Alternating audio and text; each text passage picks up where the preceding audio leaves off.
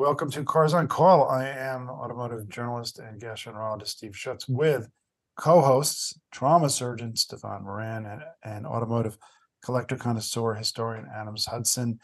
And we don't have to do too much further ado stuff because I am like, and Stephan, you are too, we're like totally psyched to hear about this. So last week there was a Honda S2000 behind our wonderful co-host Adams Hudson.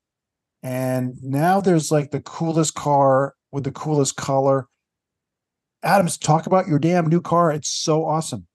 I picked up a nice little Subaru Outback. It's got the CVT transmission that everybody loves.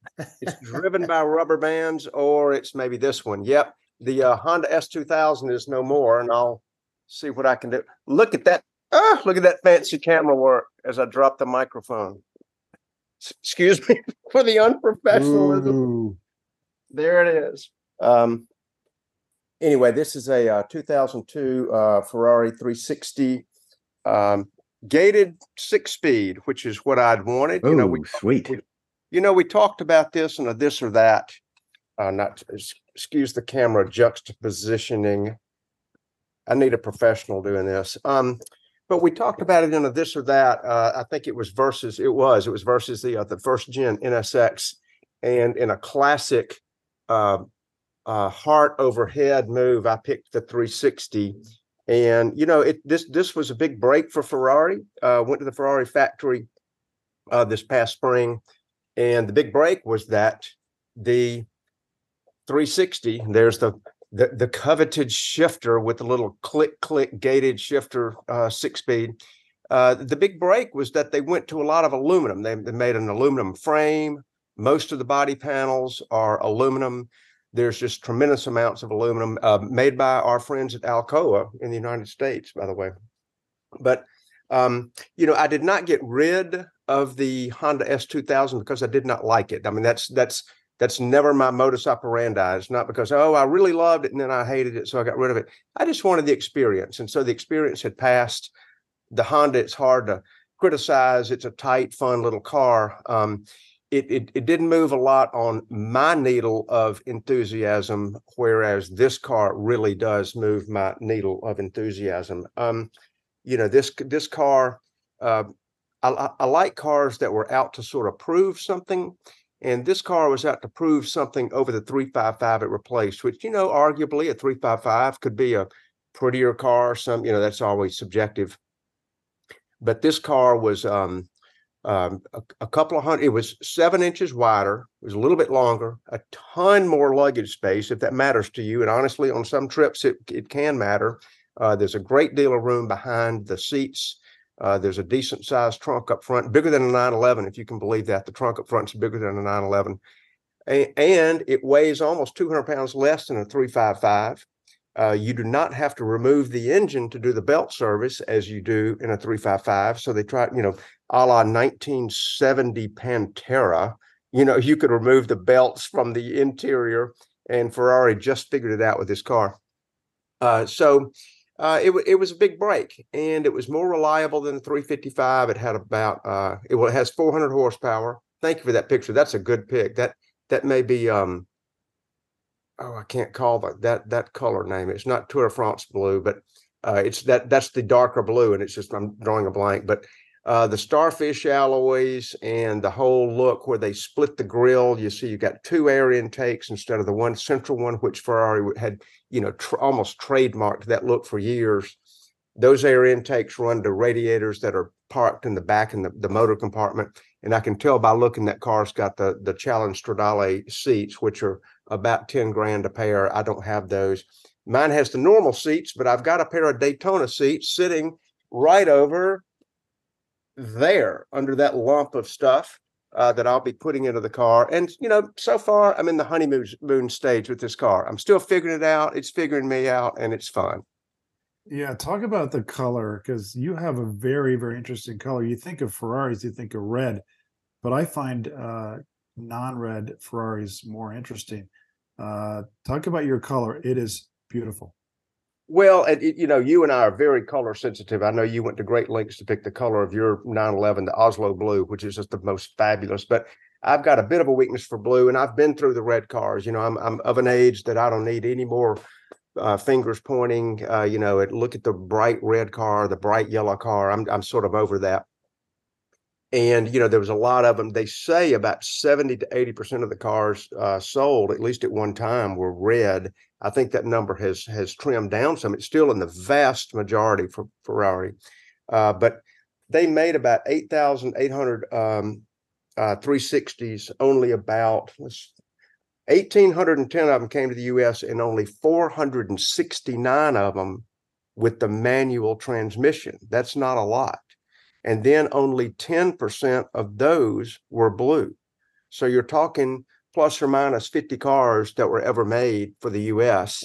And, people crash them and do whatever they do to them. And so the attrition rate is still pretty low because these are low use cars. But that color is called NART Blue, NART, for North American Race Team. That was the color that the NART had chosen for its race team. And there was a TDF blue, and then the other darker blue that you showed that's not called Blue Sarah. And so there's really not that many blues. There's a Grigio alloy, which is a lighter blue that looks almost silver, but it's a beautiful shade of blue. But this one just hit me right between the eyes. The owner and I hit it off. We spoke a couple of times on the phone, and I committed to buy it and had it trucked here Wednesday. Came from Southern California. The guy's he owns a vintage race car preparation and service shop. Wow. And you think, wow, what a specialty. He employs 22 people and had 105 cars awaiting service when I spoke to him.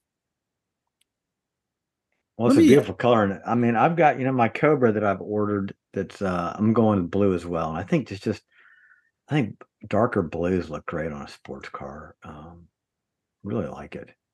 Yeah, I think so too.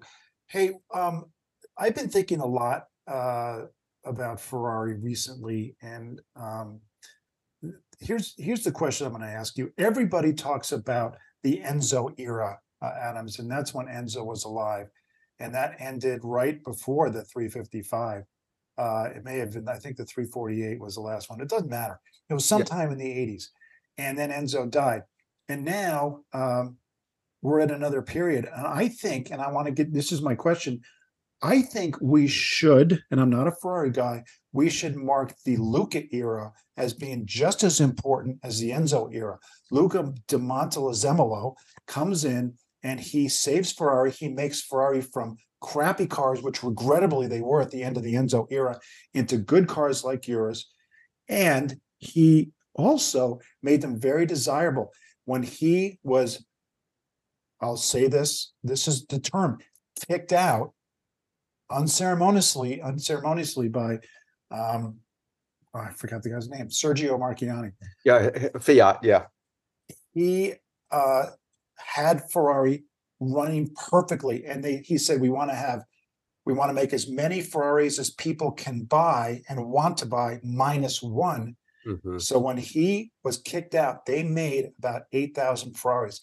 Last year they made over 13,000. I think we're going to look back. It's too many. I think it's too many. And I think we're going to look back at the Luca era as a golden era, and he will be missed. And I think he probably already is. Your car is from that era. Every single word you just said, I say amen. That's right. I mean, people look back at the Enzo era, like it sort of glows and with some ethereal light because that's when the guy was there, and that's true. And it maybe is a little bit of the pressure we put on the air-cooled era Porsche, but to attach it to one man, and you're exactly right. I mean, Ferrari is Ferrari, the man, but at the end of his reign, his cars were not terrific. Luca changed all that. He also brought Formula One glory back to Ferrari. Ferrari was languishing in racing, all the things that they stood for. So I don't disagree one bit, Steve. I think the Luca era was I think Luca reached down and found the pair. I mean, he reached down there and found the pair. Hey, guys, so listeners, I just threw up a picture of Adam's car with some truck nuts hanging off the back. So Luca found a pair. I mean, he reached down there, took the company where it needed to go. And so in honor of Luca finding a pair, here's a 360 with a pair. This is Stephan's company. It's a fledgling company that he's calling Gonads with a Z. You can buy those online. Well, you know, I love it. I put this picture up on purpose because I love the back of the 360. It's just got that tiny little lip spoiler. There's Yep. no giant wing back there. And it's classy done. It's not boy racer. So, but I had to adorn it a little bit. I know this is going to be, this is the gift that keeps on giving, the truck nuts. But, all right. You know, and it's funny that rear view, I agree with you, Steph. It is very classic looking with the twin tail lights. You know, they did not abandon that. The 348 was a not good design. The 355 is a very pretty car, but I think the 360 harkened back to a lot of their classical design cues. And you can get a challenge grille to fill in that blue area where the little prancing horse is. That's punched or drilled, that they call it, to let a lot of the engine heat off. That is more of an issue with the F1 cars, meaning the automated transmission cars, which were not that great, by the way. But it's less of a problem with the 6 speeds. I kind of like the body color rear, which mine has. Mine doesn't have a ton of options, but those can be bought. Yeah, but I just think that the tail view is good, the side view is good, the overhead view is good. There's not a line on this car I don't personally like. Well, I can't wait to hear more about it. All right. Well, congratulations, Adams. What's next, Steve-O? Next up is we're going to circle back, and we had a lot of fun last week talking about 10 new cars you can buy today that are cool and 10 cars you can buy today that are not cool. And we had a great time with it. And frequent guest and friend of the show, Jeff Bank, my partner, came up with his list. And Jeff really knows cars. I have had two bits of information where I disagree with Jeff that I can think of, and both times he was right and I was wrong. So I was like arguing with Adams. You can't do it when right. it comes to automotive minutia. Yeah, No, he's gonna win. So anyway, I said, "Hey Jeff, we did this and come up with a list, and I'm going to read through his list. A couple I'll go through quickly because it's the same as us. That car that just popped up is on his list. So that is a GT4 RS Porsche. This particular one's in Willow Green, but he chose that. Again, a wonderful, wonderful car. If you listen to Spike's Car Radio, Spike and Zuckerman just got a car just like this, only it's an Oslo blue, which is my color. And it's a great car. So Jeff picked that one. He picked the Miata, which we talked about, the 911, which we talked about, the Bronco, and the M2. But he also picked, look at this, guys, the CT4V Blackwing Cadillac. Wait a minute. I thought you said he was your junior partner. This looks like what a senior partner would pick, man. A Cadillac? He hasn't got it yet. I'm like, I know they're cool, but I know I'm kind of, I think that gives me some hope for Cadillac, that your junior partner would think this is actually cool, because I think my generation that can afford a car of this price at this performance point, my generation is just going to remember the malaise area of Cadillac and just like, man, it's cool, but it ain't in my driveway. But maybe there's hope for Cadillac after all, that Jeff, younger generation, does think this is cool, who only grew up knowing the Escalade. So if Cadillac comes out with a cool car, and perhaps Cadillac, should just maybe move to the Escalade and performance sedans. Maybe that's a niche they can maintain. Be interesting to look at their overall sales, but I thought it was an interesting pick and gives me a little bit of hope for Cadillac.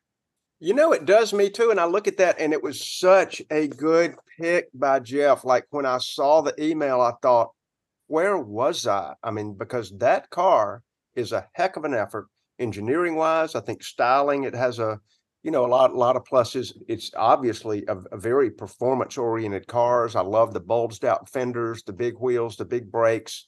I'm going to guess this car is in the 500 horsepower club, somewhere in that. Is that a supercharged V8, I presume? I have no idea.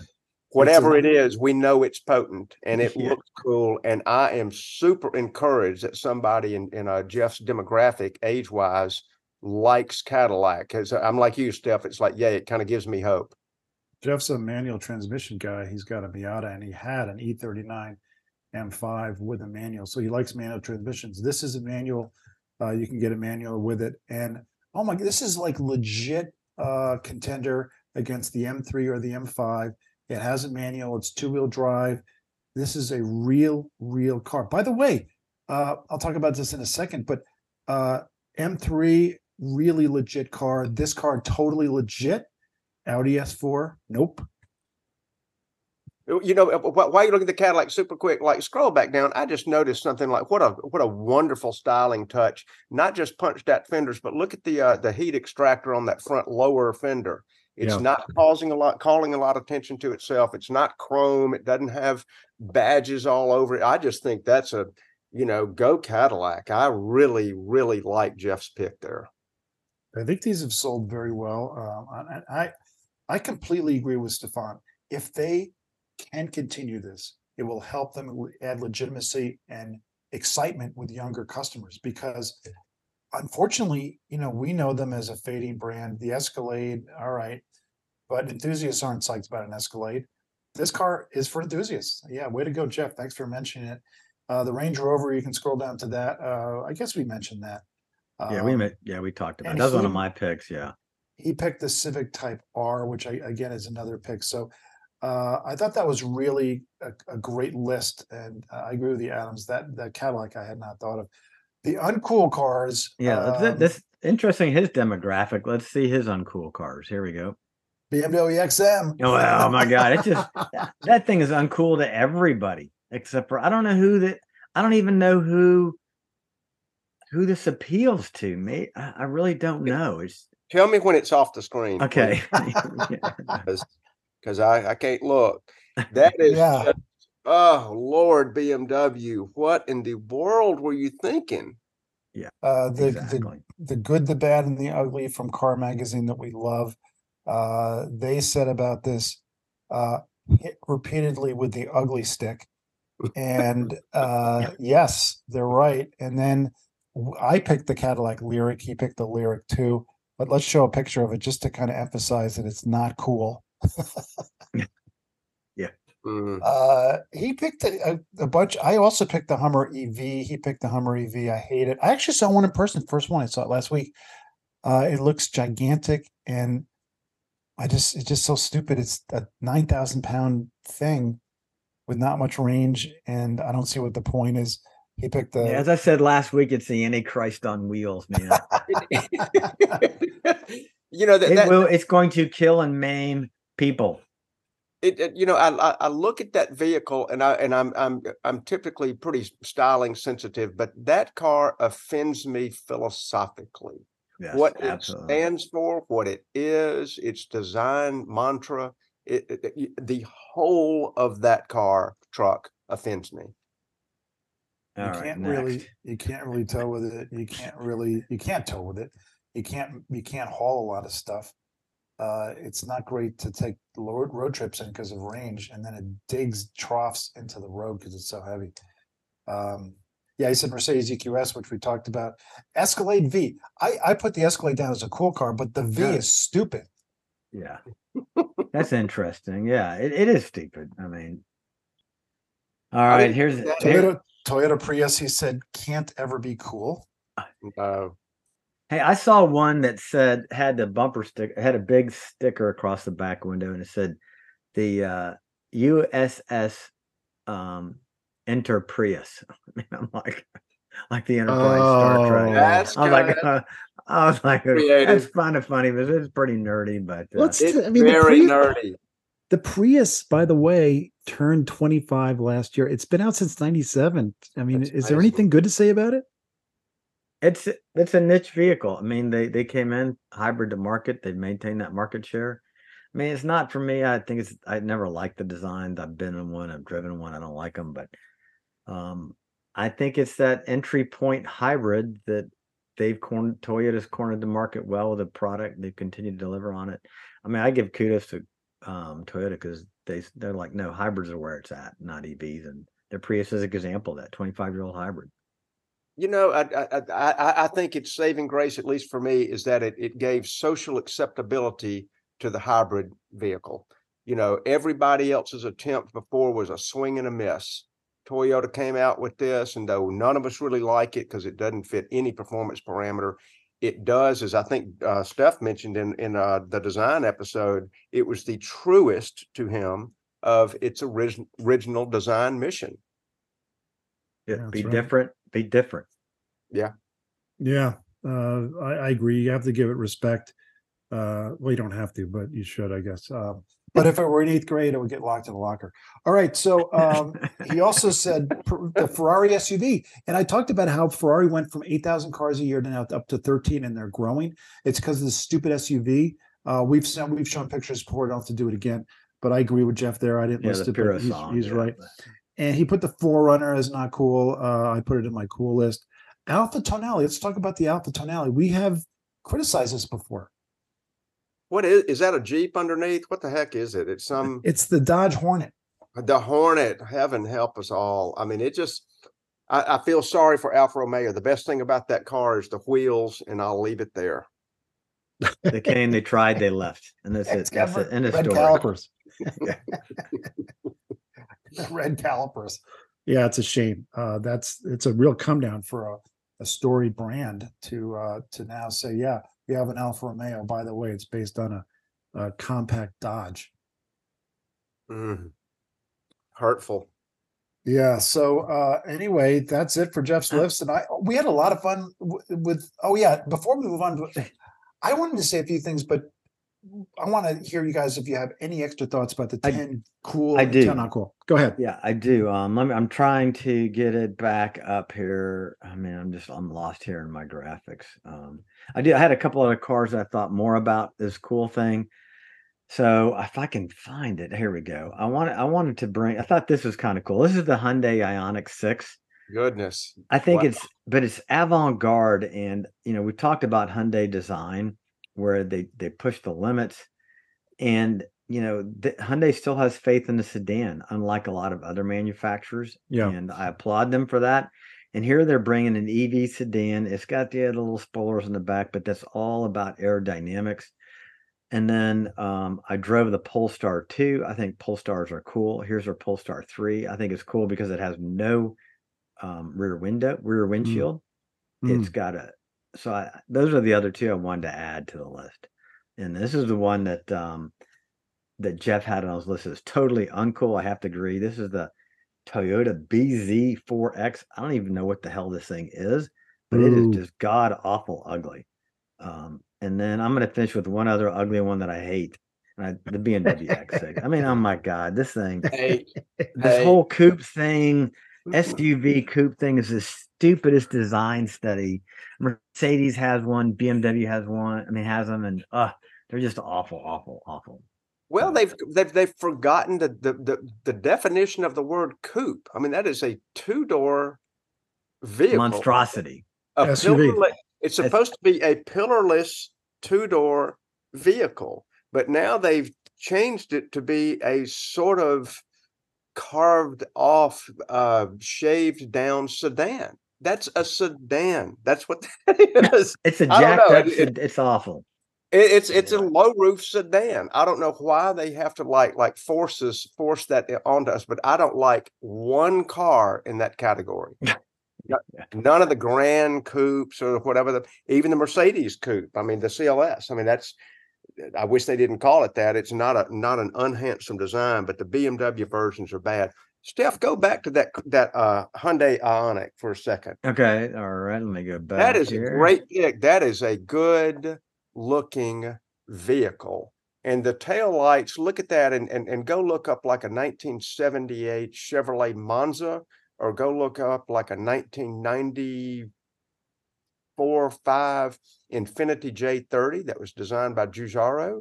And those tail lights are very reminiscent, but that is a very attractive car to me. Steve-O, what do you think about just looks wise? Yeah, I did think of the Infiniti J30, which was very controversial and never sold well. And this does remind me of that. I don't think it's going to sell. I don't think it's going to sell. Well, sedans aren't selling, but now, but this is a global market. This is a global vehicle. I think it's just okay. I think it will sell in other marketplaces, but it has a lot of cool design tech on it. That I just applaud Hyundai for bringing a affordable EV that is cool to the market. and with great design keys. I applaud anybody who's not making another SUV. Amen. Yeah, I think it does look good actually. And very quickly, Stefan, no rear window. No rear window in the Whoa. Polestar 3. Yeah. So what do you? We talked it's all about on an camera? earlier It's show. camera, I guess. Yeah, they've got a digital camera. And if you think about it, when you look behind you in your car, you look in your side mirrors, you still have to stretch your neck, even if you look in the rearview mirror, because you've got A and B, C pillars. So you actually have a diminished field of view. And especially like if you're in a large 3-row SUV and you look out your window, there's not a whole lot to see. Now they all have these new cameras that bring up a screen, but that's going to be a transition where you learn to look at that. But Volvo said, you know what? With the B and C pillars obstructing view, we're going to just have a rear view mirror that is a digital rear view mirror. And actually you have a larger field of view combine that with blind spot. And I think it makes total sense because there's a lot of cars that I've been, the rear view mirror is absolutely worthless. Yeah. My Mustang is one of them. Thank goodness I've got blind spot in my Mustang because you look out the rear view mirror. It's just a straight slot out the back. You don't see a whole lot. So I think it's cool. I've gone on family trips and you load the car up and you put all the stuff in the back and the kids, you cannot see anything out there. It's completely useless. I would love to have an electronic camera rearview mirror. You look up where the mirror is and it's a camera view. I would love to have that. So I had some thoughts because I thought of cars that are cool and their counterparts that used to be cool and aren't cool or just aren't cool. And I just want to go through this quickly because I listed the M3 as a cool car, and it is cool. Comes with a manual. I think it looks great. The front grille has been described as beaver teeth. I don't care. I think it's pretty good. It is. It is. Oh man. But I said the M3 is cool, but the Audi S4 is not. The M5 is cool, but the Audi S6 is not. I don't know why. 10 years ago, the Audi S4 was cool. Now it's like a trim package, and you have to get the RS. And they only have the RS6 now. I don't think Adam's right. The S4 now isn't what it used to be. Oh, it's not. You're dead on. It's not what it used to be. It is blah on blah. It is just a trim package. It used to be super cool, and when they had the S4 with the V8 and the big growly exhaust, I thought that was a fabulous car. But look how bland that is. I don't want to pay up for that. And you go up to the BMW, it's a way more dynamic style. The one with the twin nostrils, that one, even though that car does look pretty good, when I see that grill, I see somebody's buttocks at the office party off of a Xerox machine. Yeah, somebody sat on the copy, they printed it out. There it is. Yeah, this whole BMW design thing on the front end, we had the Bangle butt area. Era, the Bangle butt era where he changed the rear ends on the BMW. Now they're changing the front ends, and maybe it will look okay in a couple of years. I still don't like it. I like everything else about the car, but you're right. The Audi's just gotten boring as hell. It's so boring. And then you scroll down. So there's the Hyundai Veloster N. That's cool. And then the Hyundai Elantra N. Not cool. Yeah. Right and right. Yeah. Right and right. Yep. What about the Stinger? Cool or not cool? No. I still like the idea that they're trying to make a hot sedan. Same here. I like the fact that they're trying. Yes. Pay for effort. And then I have BMW 760i. Cool. It's not. That is not cool, dude. Hey, I'm trying to make a point. That looks like a coffin on wheels, man. I'm trying to make a point. BMW 760i cool. BMW i7 looks the same. Not BEV, not cool. So that was my point. The BEV is not cool. I got you. Okay. But you could argue, guys. You could argue that the 760i BMW is a cut price or Rolls-Royce Ghost. Well. Yeah, big time cut, but it's ugly, man. It still needs brass and mahogany handles on the side. Oh, damn! And 8 of your close friends lifting. Funereal. All right, I'm going to move on quickly because first for time, but second of all, this you guys are not going to argue with. The Ineos Grenadier is like an old Defender. That's cool, and I think the new Land Rover Defender, in comparison, is not cool. Yeah, I think I don't think the new Defenders are cool either. I just the styling doesn't work. Hard. They tried. Yeah, you're right. They tried way too hard. They overdid What it. is that? Is that a first aid kit taped to the side? What is that? What do you do with that? Or is it a parachute? I can't figure it out. Explorer package. But yeah, the first one is cool, Steve. I didn't even know what that was, but that thing looks terrific. It looks like business. It looks like I am ready to go in the mud, to roll over stumps, and to tumble down a hill and still get you home. Ineos is a car company that we need to be aware of. Here's why. Ineos is making that Grenadier. It is the old Defender made right, all the problems fixed. It's going to be reliable, well built, and it's going to be able to go off road, and it's going to be luxurious. And here's the thing that's critical. Ineos is the biggest company you've never heard of. They are the second largest chemical company. They sell chemicals, they make chemicals. They are a many billion-dollar corporation. And the owner has said, hey, I'm going to do this on the side. So they don't have a funding problem. I've They're never heard of it. They're going to be for sale here. They're going to start selling them in the US next year. Wow. Well, if you say they made it reliable in the same sentence with Rover, then they don't use that motor, right? No. I think it's a BMW engine. There you go. Okay. I don't know for sure. They haven't announced that, or I haven't read it. So any other thoughts before we move on to safety? Adams, do you have any other thoughts about the 10 cool or uncool cars? I had a lot of fun thinking about it. I did too. I had a cool car that I left out. The Stefan, you should have it there. The Mercedes AMG wagon E63. Somebody mentioned. Yeah, let me. Somebody mentioned the Audi wagon, so that's a very close competitor. They're in the same ring, but I just think like we've sort of lauded, yay the sedan. Not that one. Yeah, there it is. Yay the sedan. I mean, I like anybody who's trying to do something a little bit different. So yay to the wagon or the shooting brake. I mean, just having I that. absolutely agree. Yeah. Man, and look at that price tag there. 121. The Hummer is basically the same money. No. I would have that 10-1 over that Hummer truck. And then in the not cool category, Oh my God, yeah. Sweet mother help us all. Look at that. The Murano Cross Cabriolet. I mean, I remember I've seen one of these things on the road. I'm just like, what the hell? I mean, that thing is one of the ugliest vehicles I've ever seen. It absolutely is. The Murano cross-dresser sitting right there. It's kind of like the Toyota Solara. So bad. Yeah. For the record, I looked on the website to find this hideous thing that we're looking at, and they tried to make it look good, with the ocean in the background. It still doesn't help it at all. And the best thing Nissan could say about it is they said it is the world's first four-wheel drive convertible. Like, did everybody else miss that? I mean, who thought that was a great idea? It's like exploding gum. I mean, you can put two things together, but it doesn't necessarily make it great. And I just that car just bothers me. I mean, if you're going to be four-wheeling, do you with a decent chance that you'll roll over? Who said, man, let's do it in a convertible? I don't know. I don't understand that car.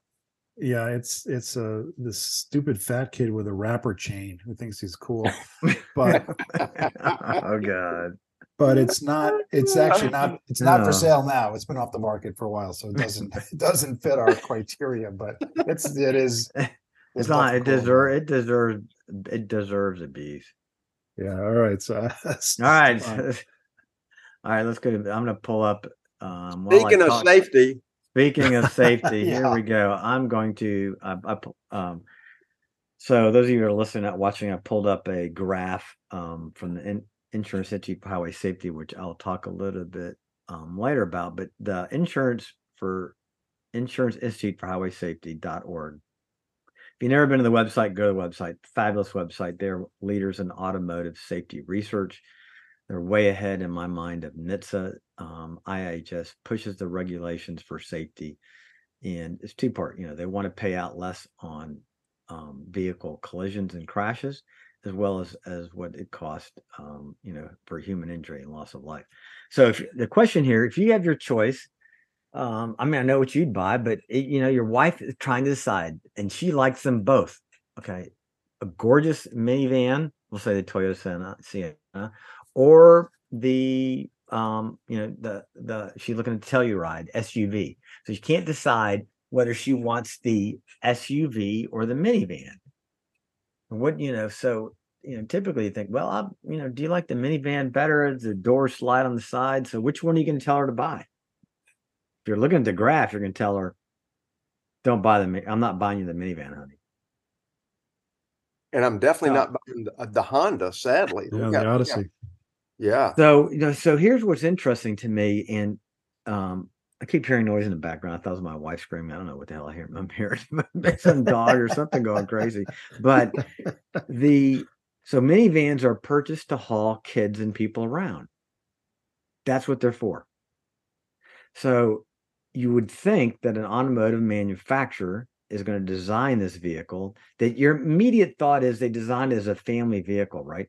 So you're immediately thinking, well, they're thinking about my family. It's going to be safe. Well, the top 4 selling minivans get marginals and pours, not even good.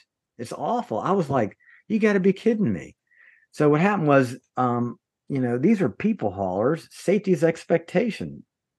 Well, the Insurance Institute for Highway Safety launched an updated, what they call the moderate overlap front test last year. And what they did was they found that in newer vehicles, the risk of fatal injury is higher for belted occupants in the second row than for those in the front. So IIHS started adding a small woman, the 5th percentile, or a 12-year-old child to the back seat strapped in all of their car crashes. So now they're measuring the injuries sustained to the driver as well as to the rear-seated occupant. I know, it was a long time ago, but it's actually been about 18 years ago, I published 2 papers looking at what would happen, in real life crashes of women versus men in different vehicles. And basically the premise was, you're no crash dummy, meaning the cars are all designed and tested for the standard 50 percentile male, which doesn't actually represent a lot of us. And I found that people are affected differently in different vehicles. So IHS started saying the same thing. People in rear seats aren't doing as well as the front seated passengers. Well, a couple of things have happened is, the cars are required to pass the test for the driver and the front seat occupant. So of course the front seat's going to have the seatbelt pretensioners. They're going to have the load reducers. They've got airbags everywhere.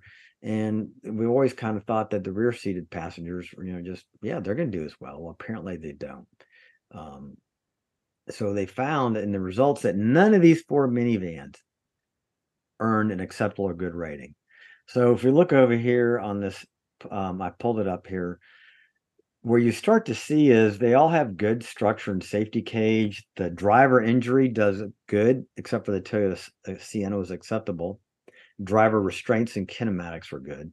But now you're starting to get into the rear passenger. Head and neck, acceptable in the Pacifica, marginal in the Kia Carnival, poor in the Honda Odyssey. So what they're finding is, especially like in the Honda Odyssey, what happened was the crash dummy submarine under the lap belt, and then the shoulder belt migrates across the neck. Yeah, which is really bad. In the Pacifica, the side curtain didn't even deploy. And so rear passenger restraints and kinematics, the Sienna got a poor. So really, if you're in this market for a people hauler for your kids, for passengers, picking up people, you need more than 2 rows, 3 rows. Your last choice now is a minivan. It just there's a do not. This is from my standpoint. This is a do not buy, do not recommend, pass go. And unfortunately, you may not want an SUV, but if you really want to take care of your loved ones, your kids that are going to be in the rear seat on the way to school, you don't want a minivan. This is awful. It is awful because that's the market. Awful. It's the market for whom it's designed. And I'm not being critical of the way they test, but if you look at that far left category, the overall rating with the marginal, and then the Honda Odyssey rated as poor overall, but then you look across the horizontal bar, the Pacifica, and again, I'm not defending it. I'm just like looking at how do they come up with the data, because it's got goods and acceptables, and then it's got 1 marginal, but it gets an overall rating of marginal. Are there other factors weighing in here that we're not seeing on this color graph? Well, there's other graphs, but the thing is, if you get a poor in a category, you're knocked down. I mean, it doesn't. Okay. It's like, so the average, I mean, that they had the acceptable, which is so acceptable is better than marginal. So if you look at it's green is good, then it goes for yellow acceptable. So they had the acceptable. So they still, but their low score of the marginal is where they're at. And so this is clearly they're so if you it's really the overall is your lowest score. Pretty much when they look at this, the rear passenger weighted in this study. Yeah. They really were weighting this for rear passenger. And because I mean, if you look at it from just the standpoint of the front, the driver in the front, yeah, they're good. But really, the overall rating here, they said no. The overall rating is what's the worst thing that happens to a passenger in a vehicle. That's your minimum standard. So the minimum standard is the worst that happens, and the rear seat passenger takes the worst of it. So that is the minimum standard. So that overrides the drivers are good. Well, to improve something, you have to first measure it. And back when we were parents with young kids, this was not measured. And we, anytime you got into a minivan, I've driven many minivans with my kids, and they pile in the back. You just assume they're safe because we didn't know better. And oh, by the way, as parents, not only are you taking your own kids, you're usually taking friends. A lot of times you're taking friends. You're responsible for their lives and safety too. Boy, I'm glad they're measuring it now. Yeah, the other thing you talking about putting kids in the back seat. So do you think that when kids get into a minivan second row that there are seatbelt reminders in the backs in those second row seats? There's not, right? Well, the only one that has it is the Toyota Sienna. Oh. So the Pacifica, Carnival, and Odyssey have no seatbelt reminder for the second row. I mean, like, come on. What? I mean, I don't know what that part cost for a seatbelt reminder in the back, but you got your seatbelts on, kids. Oh yeah, I got my seatbelt on. And no, they don't. So that is crazy because it could not cost. I mean, you would almost think the direct cost would have to be under $5 a unit to include that. I mean, like it can't be a cost saving thing. It's either just laziness or planned in obsolescence. So I was abhorred by the data and the side curtain and that they don't even have a reminder. The Sienna does have seatbelt retentioners and force limiters. However, they didn't work because of the mechanism. They just didn't work because of the kinematics. They still slid underneath and didn't do well. So I was like, oh my gosh, I couldn't believe this, But so word of the, if you've got one of these minivans and you think it's time to upgrade tomorrow, and take a look at IIHS Insurance Institute for Highway Safety.org.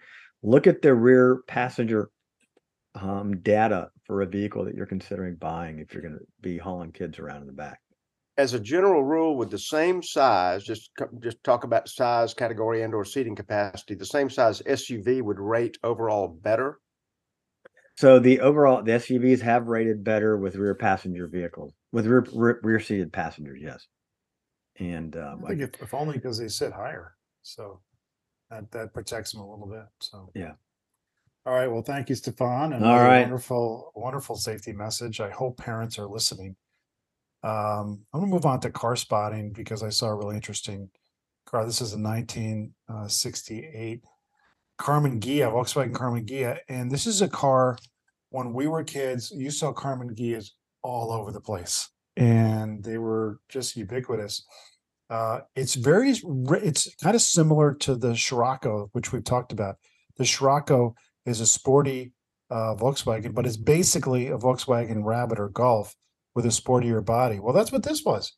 Karmann Ghia came as a coupe, which actually was a 2+2, or a convertible, which wasn't. Just a very, very cool looking car, but essentially was a Volkswagen Beetle underneath. Adams, as a collector, these have been overlooked. Do you think that maybe they're going to be valuable, or they will continue to be overlooked? I think, I think the VW guys just love them. They just think that they're just the greatest thing. It's interesting, I think, on the car name. Karmann being the people who stamped the metal body and Ghia being the people who designed it. You know, so it's an Italian design, and it's got a great look. And it was, you know, we think about Teslas today. Oh, they don't even have a front grille because they don't have a radiator. Well, look at the front of that. Well, you don't have a photo of the front, but I mean, it's a No, completely we do. There it is. there you go. You got the most minute little air intakes just for the passenger compartment. I mean, those obviously don't go to radiators, but I mean, that was a pretty slick design, and it looked very, very European and a little bit Italian. And, you know, it's a front trunk full of stuff. They won't get out of their own way power wise, but the VW folks don't care. That car is built well. You know, the problem with a lot of the cars that era, of course, is rust. And, you know, there's a joke going around that the Italians invented rust and then they licensed the process to Karmann. Wow. And so that's a heavily vulnerable car right there. But I like it. I think it's cool. They make me smile when I see them at a show. I always have to go over and sort of look at them a little closer. I do like them. They were about twice the price of a Beetle, but those body panels were butt welded, hand shaped, and smooth with English pewter. I mean, a very time consuming process, like higher end manufacturers. But one interesting thing I did read about it was the 1974 Karmann Ghia had no rear seats, even though they could have had rear seats, but they didn't have seat belts back there, so the U.S. couldn't bring him in. They couldn't bring him to the U.S. without seat belts in the rear because the laws had changed. So if you get a 74 Karmann Ghia, there's just gonna be a big space back there. But I liked them. I thought they were cool. They're like, I mean, I think if you were to, I would think a Karmann Ghia a little bit restoed, drop a bigger motor back there, kind of like our Andrew, who's been on this show, did with his Beetle. Put a hot rod motor back there. I love them. I see them. I think they're cool. They were cool when I was growing up as a kid, and I great car. And this one looks beautiful too. It does look good. Yeah, I was thinking calling Andrew Clark, and I'd love to see Andrew Clark put a Porsche engine into this, make it super hot, and then just to make it more relevant, call it a Karmann Ghia for all the South Park fans. Perfect. All right, so moving on. We hinted at this last week. It's time to go in and just launch on this car. Stephan, I'm going to let you start, but Ford said, oh yeah, for all the people that think the Mustang Mach E is not cool enough, I'm raising my hand. God. There's this. Stephan, what is this? All right, this is just this. Let's just let the listeners the show hammering this part to death. So, listeners, I just brought up a picture of the Ford Mach E Rally, Rally, and you thought I hated the Dakar, the Porsche Dakar. Yeah, we did. I mean, this is a dirt and gravel road queen. It's not even an off-roader. I mean, the clearance is so low on these things. You can't take this thing off-road, but who wants a rally car that you just go sliding across gravel? Maybe you live in Missouri off a gravel road. I don't know, but you know, Ford said, quote, pushes electric vehicles in a different direction. The first ever rally-inspired EV from Ford takes Mustang freedom and fun onto dirt roads. Who thought that really was needed? Okay. I mean, the people who designed the first four-wheel drive cabriolet at Nissan. Yeah. There's four of these. There's four of these sitting. There's four Mach E's sitting at my local Ford dealer. I talked to them. 7,000 off sticker and a free charger at home. So they're not moving these as much as they'd like. I think part of the reason, you know, the whole EV thing, but you know, you can get the Hyundai Ioniq 5 for about 12 grand cheaper. And oh, by the way, a free charger at home. But I mean, you know, then let me take the next picture. Here, this just absolutely killed me. Picture a Focus RS inspired rear wing. I mean, that's just like more blasphemy. I mean, the don't even refer to the Ford Focus RS and this thing in the same phrase. And then they said we have red Brembo brakes. They thought that was like supposed to be really cool, but you can't even see it through these Coke bottle cap wheels, right. These white wheels. So yeah, you're going to spend all this money for some Brembo brakes. You can't even see through these. So these awful rims that are white. Oh my God. It's just, yeah. Oh, but it does have the Rally Sport drive mode. Oh, geez. Thank you so much for that. This is the modern day Mustang 2 King Cobra package. Oh, yes. Very, yes. You're well right. said. It's let's just do body cladding and ridiculous naming, and don't put the E on the end of rally like they really did back in the day. And what is with the wheels? I can't even quite figure that out. And you're right, Steph. Why would you pay for red Brembos if you can't, only your mechanic when he's doing a service underneath it would ever even notice? I don't know, there's that car just sends so many mixed signals. I can't get anything but noise. I think it's the best analogy. It is like a King Cobra. It's all show and no go. Those wheels harken back to the wonderful Focus Rally cars, Ford Focus Rally cars of the early 2000s that had wheels that were similar to that. And of course, as Stephan said, that wing kind of harkens back to that same era, late 90s, early 2000s, kind of the heyday of the World Rally competition. And it was a great time. Ford has been rallying Fords and succeeding since the first generation Escort back in the 60s. I think maybe even the Council was rallied, but the first generation Escort threw the Escorts into the Focuses, and they succeeded, and it was all about performance. It was all about go. This is a joke. But that was Ford England. That was Ford of England. Okay. That's UK. It's not American Ford. I mean, nobody in America gives a shit about rally. Right. Unfortunately, it's great racing. I guess but they're Americans supposed to don't now, care. right? Huh? They're supposed to now, right? Well, yeah, and they're supposed to now. Yeah, exactly. I mean, give me a break, man.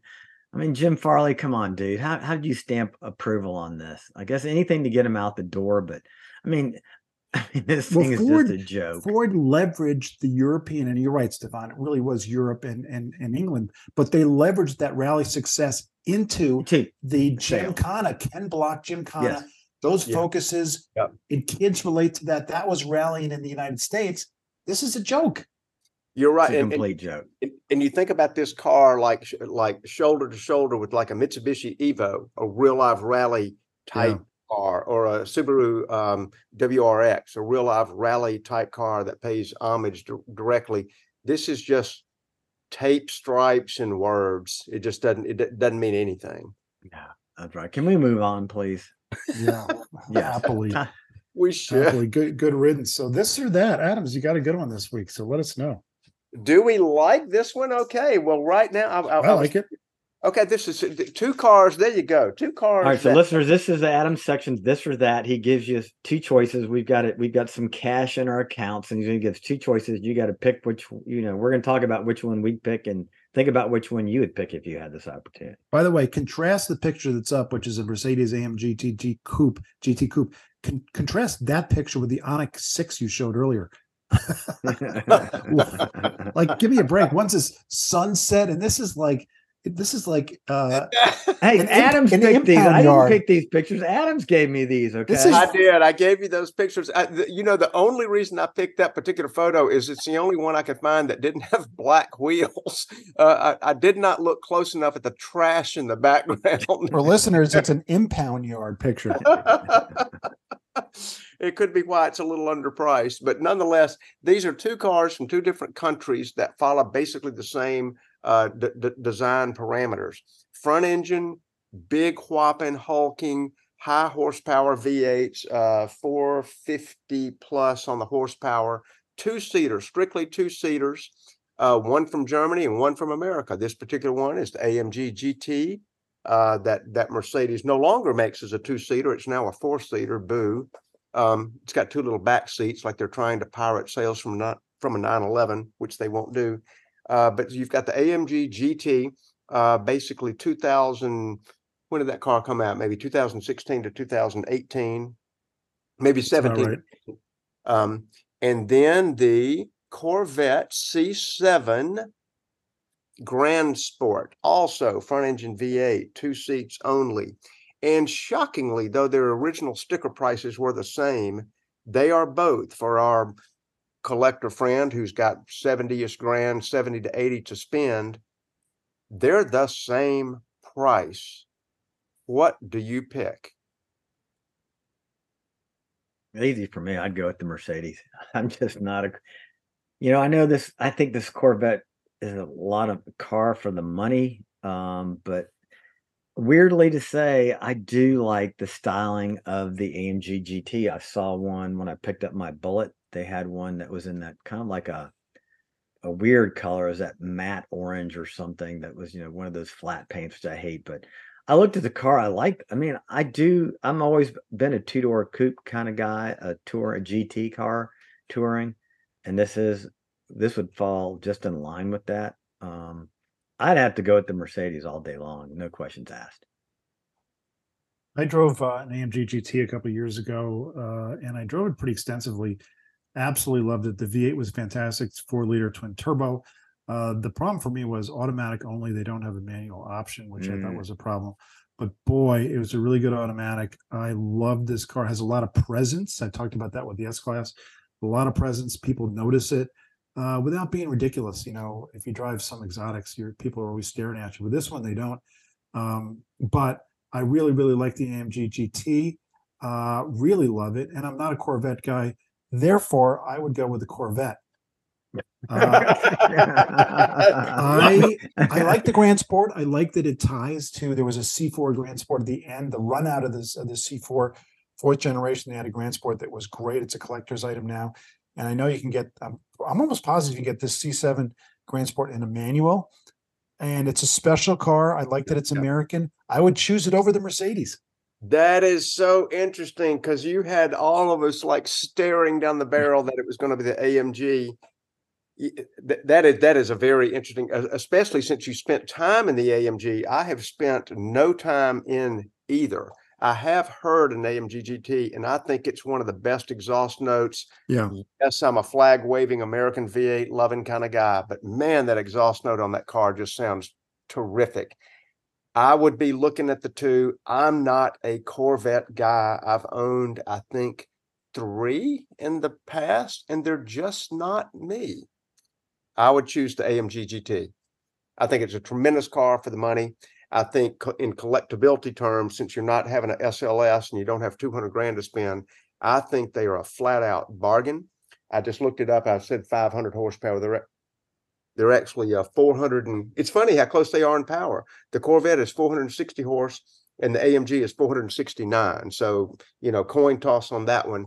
I would totally pick the GT. It's finished so beautifully inside. I hate to say the Corvette interior sort of looks a little bit like a Chevrolet. They got a lot of criticism for just cheaper materials, hard plastics. The C8, they don't do that anymore. But that interior was a little substandard, and I think the AMG GT interior is just a fabulous little cocoon, and I would love to drive one. There you Beautiful. go. There you go. All right. We are on time, so it's good. We finished on time. That happened. Let's babble on, shall we? Stephan closes out. That was fun, by the way, Adams. I really enjoyed that. But yeah, Corvette for me. So go ahead and close us out. Yeah, so if you're on YouTube, hit that bell, whatever that's supposed to mean. I think that means subscribe or like. And then if you're listening on Apple, Spotify, like or subscribe, send your comments our way. And we'll be back at you next week.